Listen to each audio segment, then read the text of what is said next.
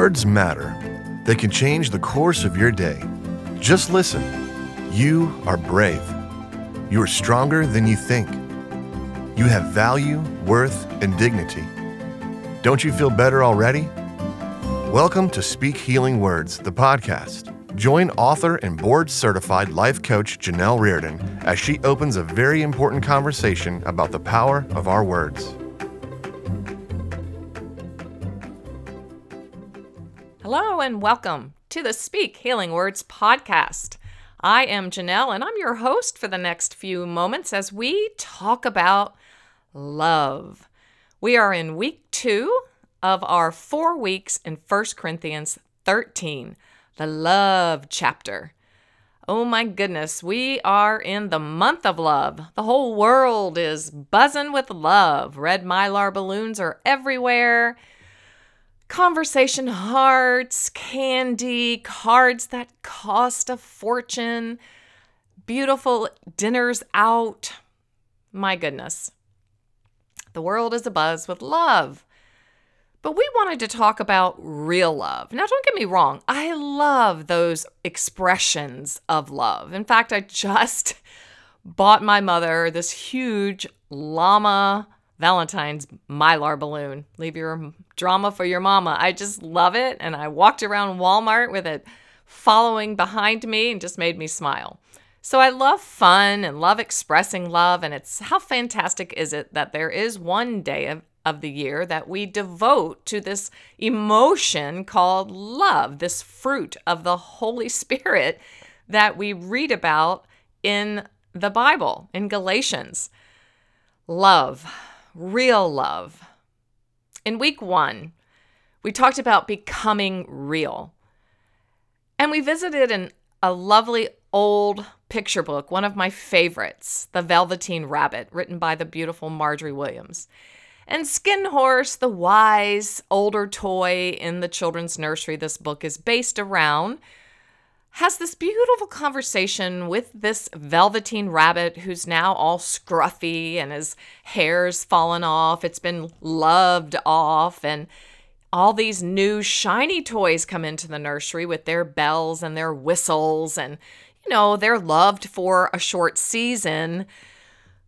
But the Skin Horse, he describes and answers a question from the Velveteen Rabbit. What is love? What is real love? He asked Skin Horse. And Skin Horse is like, real love is when someone keeps you around, even though your hair is falling off and you're really old and your eyes pop out. And it's just the most beautiful description of real love. And so we talked about how living a life of love has to first and foremost be a love of ourself in a healthy, God-centered way. Jesus told his disciples and all who followed behind him, love your neighbor as you love yourself. It's so important to have a healthy sense of self. That's one of the 3 chords of our 3-fold cord of emotional health here in our Speak Healing Words community. A healthy sense of self looks like secure attachment. Someone, you and me, knowing whose we are, that we belong to God, we are in God's family, and that God loves us. We visited 1 John, where we read, God is love. He is the source and the supply of our capacity to be loved and to love. It's really difficult to love others well if we don't truly have a strong sense of self and believe wholeheartedly that we are loved by God and we are loved so much that we don't have to prove our love to him. He just loves us unconditionally, graciously. So today I want to move forward. I want to go forward into 1 Corinthians 13, 2 verses, 4 and 5. And I'm reading from the Voice translation. I love the way the Voice gives us these thoughts. Love is patient. Yes, this might be a little hard, so hang in there. Love is kind. Phew. Love isn't envious, doesn't boast, brag, or strut about. There's no arrogance in love. It's never rude, crude, or indecent. It's not self-absorbed. Love isn't easily upset, and love doesn't tally wrongs. Phew. The commentary in The Voice writes this about these potent words. Paul, the apostle who's writing these words and wrote these letters to the churches in Rome and the areas around Rome, he writes to this church in Corinth, and they were kind of a hot mess. They were having difficulty with their interpersonal relationships, and I think we can all relate to that. And so he boils all of these words down for the believers in Corinth. Religious people often spend their time practicing rituals, projecting dogma. Oh, we're real good at that, aren't we? And going through routines that might look like Christianity on the outside. We can dress up pretty, can't we? But they lack the essential ingredient that brings all of it together: love. It is a loving God who birthed creation and now pursues a broken people in the most spectacular way. That same love must guide us, you and me. So faith doesn't appear to be meaningless noise. Oh, on yesterday's Facebook Live, we talked about how we do not want to be a meaningless noise, a clanking cymbal, a pretty on the outside person, but ugly on the inside. We want to be remarkable, meaningful sounds in the world. That's what Paul invites us in 1 Corinthians 13:4 and 5 to be. He actually gives us intentions that we can set. And we took apart this word intention, and I want to revisit it here because setting intentions has become a practice in my personal spiritual journey, and I want to invite you into it. And I address the issue that a lot of times in the Judeo-Christian worldview in our churches, setting intentions has been misconstrued in a New Age context. And oh my goodness, it really is not. It is just a determination. It's defined as an intention as a determination to act in a certain way. It's a resolve to fix conclusively or authoritatively something in our mind and our heart to accomplish. When we look at resolve, when we look at the words within the word, resolve can mean also a determination. But one aspect of resolve is in the musical realm. And if you are a musician, you understand that to resolve is to make something, such as one or more voice parts or the total music harmony, progress from dissonance to consonance. Dissonance is associated with harshness, unpleasantness, or unacceptability. Last week, we said dissonance is to be hard or harsh or bitter. When we have unresolved issues inside of our hearts and our minds, it's very hard to offer others in our spheres of influence real love. Oh, we can offer expressions on Valentine's Day. Oh, I love you, I love you, I love you. But what about the 364 other days of the year?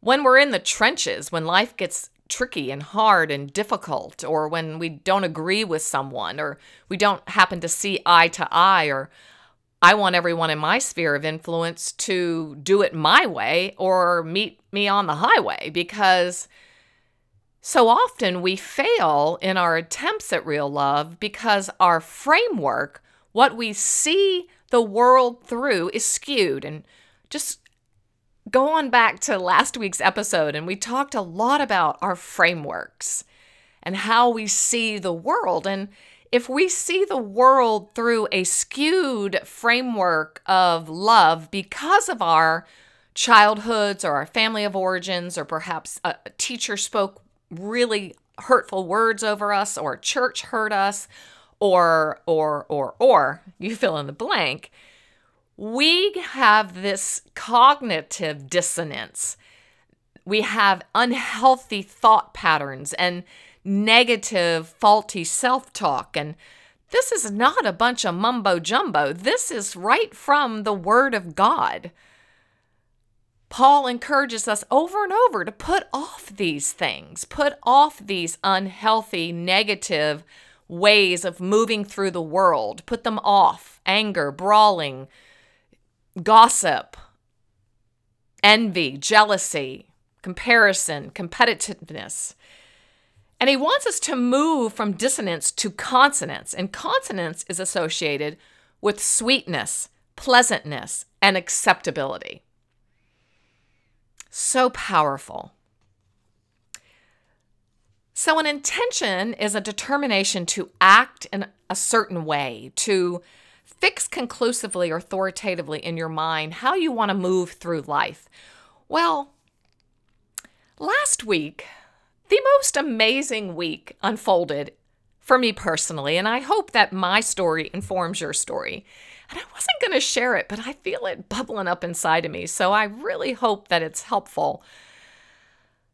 On January 1st, I always seek a one word for the year. When I was raising my children and homeschooling them for, oh my goodness, over 14 years, I sought a theme for our year, but I've shifted since my children are now adults and they've grown, and I like to get one word for my year that is really a whisper from God, something that He wants to bring forth in my life. And you know, in the Bible, in the text that we love so much, intention, the word itself, is not found, but it's translated as purpose, power, passion, thoughts. Isaiah writes in Isaiah 55, a message from God. He was a prophet, and he says, God says, my thoughts are higher than your thoughts. My ways are higher than your ways. That's God's intention for us. And God has very, very specific strategic intentions for your life. He does. But if we just go through life mumbo jumbo, just, rushing, hushing, hurrying, scurrying, worrying, we're not taking 5 seconds to slow down and calm down and breathe and put in those contemplative practices we've talked about of stillness, solitude, and silence. If we just rush through life and we don't seek out God's thoughts and His plans and purposes, we're going to tend to miss them. And I didn't want to miss them this year. So I felt very inclined to be highly intentional. I have a lot inside of me that I want to do. And life is ticking along. I'm 59. I'm on the threshold of 60, my next decade. And I really wanted to be intentional. And I also signed a book contract that is not going to be, this book will not be released until 2021, 2 years.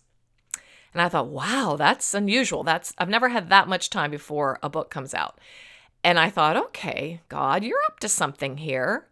You must have some intentions, some things that you want to bring forth in my life so that I am a fuller, more complete person, and I have more to offer in 2021 than I have right now. So I did set very specific strategic intentions. And in our Monday Motivation for Personal Growth, our newsletter that I sent out on Monday, I did share a very, very personal one. And this intention came after I heard the whisper that my one word for the year was pace, P-A-C-E. I had another word in mind, But all of a sudden, when I was trying to really press in and hear that word, I heard the word pace. And then I started hearing it everywhere. And that tends to be how it's affirmed for me. And so I thought, pace, okay. And I felt like God was saying, I want to slow down your pace. But pace is a twofold word, and there's always words within the word. But pace is also like a pace car. And I feel like he wants me to be a pace car. And a pace car sets the rhythm and the movement for all the cars that follow behind. So I am a pace car. I am a leader. I am a mentor. I am a college professor. I am someone in a position to influence people. And so God wants me to examine my own pace so that as I set a pace for others, it is God's pace. So my intention then was to really slow down my pace and practice more contemplative spirituality, which is stillness, solitude, and silence. And sometimes that can kind of make some people mad because that draws us away from the public eye or from ministering in churches in a public role or from being actively involved in the lives of others.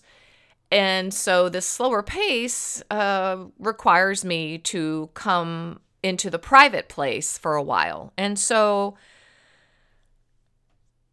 yeah, it's been so good. And this past week, one event led to another event that led to this conference that I attended. Actually, it wasn't a conference. It was an immersion into a new counseling modality that I cannot wait to share with you. I'm not going to share it today because of the time constraints that we have, but it involves healing negative emotions that are lodged in our subconscious, which is a huge part of my book, Overcoming Hurtful Words. I offer it to you in the Heartlift method, where you reflect, reframe, and reauthor these unhealthy, negative belief systems that hold you back. And most of the time, we're not aware of them until we ask God to make us aware, increase my awareness, open my eyes, open my ears. That is why so many times in the scriptures, especially in the ministry of Jesus, he's saying, listen to me, incline your ear, hear me. Verily, verily, truthfully, truthfully, I say unto thee. He says this over and over when he's teaching people because we're pretty dull. Yeah, we are like sheep who go astray. And so when we ask God to open our awareness and make us very aware of his movement in our life, well, beware, because he's going to do that. So on Thursday, I saw that this immersion into this modality, this technique, was being offered just 2.5 hours away from my home. I thought, oh my goodness, I need to go to this. And I didn't have anything planned for the weekend, which is highly unusual for me. I called my husband and he's like, well, how much does it cost? And what do you think? And within 10 minutes, we were like, yes, you need to go to this.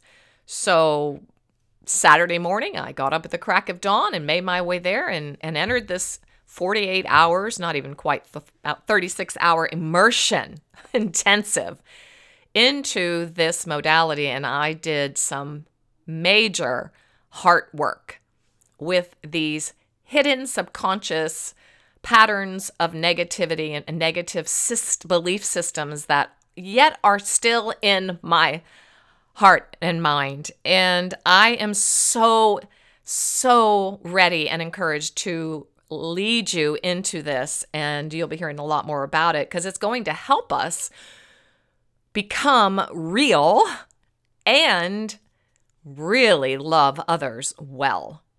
Because when we release these unhealthy, negative, emotional beliefs that are in our neural pathways, this neuroplasticity that you hear me talk about quite a bit, this capacity to be able to reframe and reauthor emotions that are negative and that are hindering our lives, unleashes us into future freedom, a freedom I cannot even begin to tell you how wonderful it is. And a huge part of this work involves essential oils, therapeutic grade essential oils. These oils that have been taken from God's creative world. He created these beautiful plants, and now wise people have, in their beautiful scientific way, made them into these oils. And specific oils, specific smells actually heal neural pathways.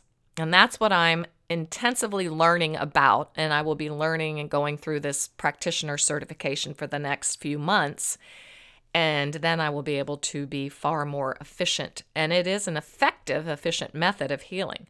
But one thing I took away that I already knew, but I want to reiterate to you, as we're talking about how real love can be intentional, how we can really love well, as Paul tells us in 1 Corinthians 13, 4 and 5. Love is patient. Love is kind. Love doesn't brag, boast, or strut about. Love isn't arrogant. Love isn't jealous. Love is patient and kind. Love is an emotion. It is a fruit of the Spirit, but it is an emotion, and all emotion is the true technical understanding of emotion. Now think of the word emotion. So when you take that word down to its root, it really means energy in motion. And I think that resonates with all of us, because emotions are energy. They're energy. They can be positive energy or negative energy. There's nothing spooky about that. There's nothing woo-hoo-hoo. It's very biblical and very true. God gave us the beautiful power of emotion so that we could live a meaningful, rich life. And He also has given us the capacity to regulate and to utilize these emotions, this energy, in a healthy, healing way. And that's what we're all about here. That's what we're doing here. I want you, your energy in motion, how you move through your life, to be fragrant, to be a beautiful smell. I did not want to leave this beautiful healing studio that I was taking this immersion course in, because it had the smell that I can only imagine that heaven must have. And as I had an increased sense of focus and clarity like I haven't experienced in years. I had energy because I was releasing negative, unhealthy emotions. And so there now was more space in my heart and in my body for positive energy and for God to move. My clothes when I got home smelled like that beautiful smell. It's kind of like when you go in Starbucks and you sit there for a while and you leave, you smell like coffee. And, 2 Corinthians encourages us. Paul writes in 2 Corinthians to be a beautiful fragrance in our world. And that's what we're doing here. So we want to be able to harness this energy in motion, these emotions that we have, and be very intentional in offering love to everyone in our spheres of influence. So as we release any and all of our hurt and our anguish and decade-long grievances, these things that we harbor within ourselves, our body, that limits us from being able to really unleash the power of love. A very wise teacher, Eckhart Tolle, he's released a book, and I heard these words in an interview recently, and I filtered them through the framework of God and His Word. And he wrote, "Nothing ever happened in the past that can prevent you from being present now. And if the past cannot prevent you from being present now, what power does it have?" He continued with this, and I made it into a question. "Am I so attached to the past that I carry it around like a huge sack on my back? Am I so identifying with my past that I truly believe I can't be present today?" Whew. "Any negative emotion that's not fully faced," he writes, "and seen for what it is in this present moment, it arises and it can't completely dissolve. It's the energy of the old. It's folded in the brain, yet it's very much alive in our emotion." And another huge piece I learned this weekend, and I knew it, but it just was so good to be reminded that memory is always attached with emotion. So I guess today I'm asking you, are you carrying around, are you attached to your past or to other things instead of really becoming real and really taking some time out of your busyness to slow down long enough to go, am I really loving well? How am I loving? Do my words and my actions reflect real love? I'm going to close with these powerful words from 1 John 3:18 in The Voice. John writes, "My little children." In some versions it says beloved. In some versions it just says children. But I do love how The Voice says, "My little children." Because aren't we really all just still little children inside? We all want to be loved. We want to know that we're loved. We want to feel loved. We want to be safe, secure, stable. We want to know that we're seen, that we have value, worth, and dignity. Yes, that's why we're here, Speak Healing Words community, to remind you and me that we are loved. We are seen. We have value, worth, and dignity. Therefore, he says in 1 John 3:18, don't just talk about love as an idea or a theory. Make it your true way of life and live in the pattern of gracious love. Live in the pattern of gracious love. Whew. So, what action steps, what intentions can you set as we celebrate Valentine's Day this week, as we express our real love to others?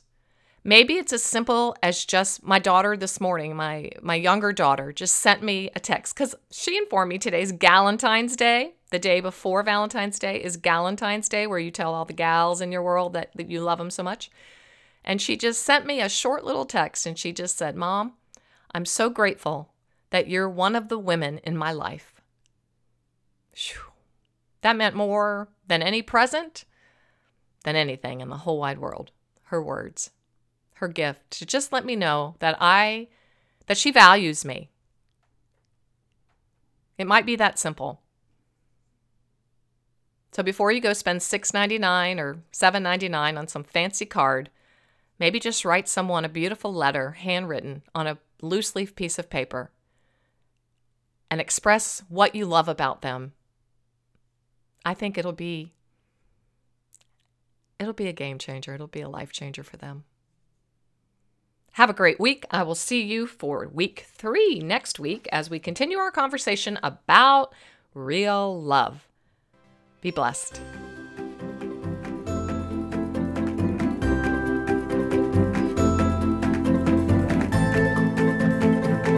Thanks for listening today.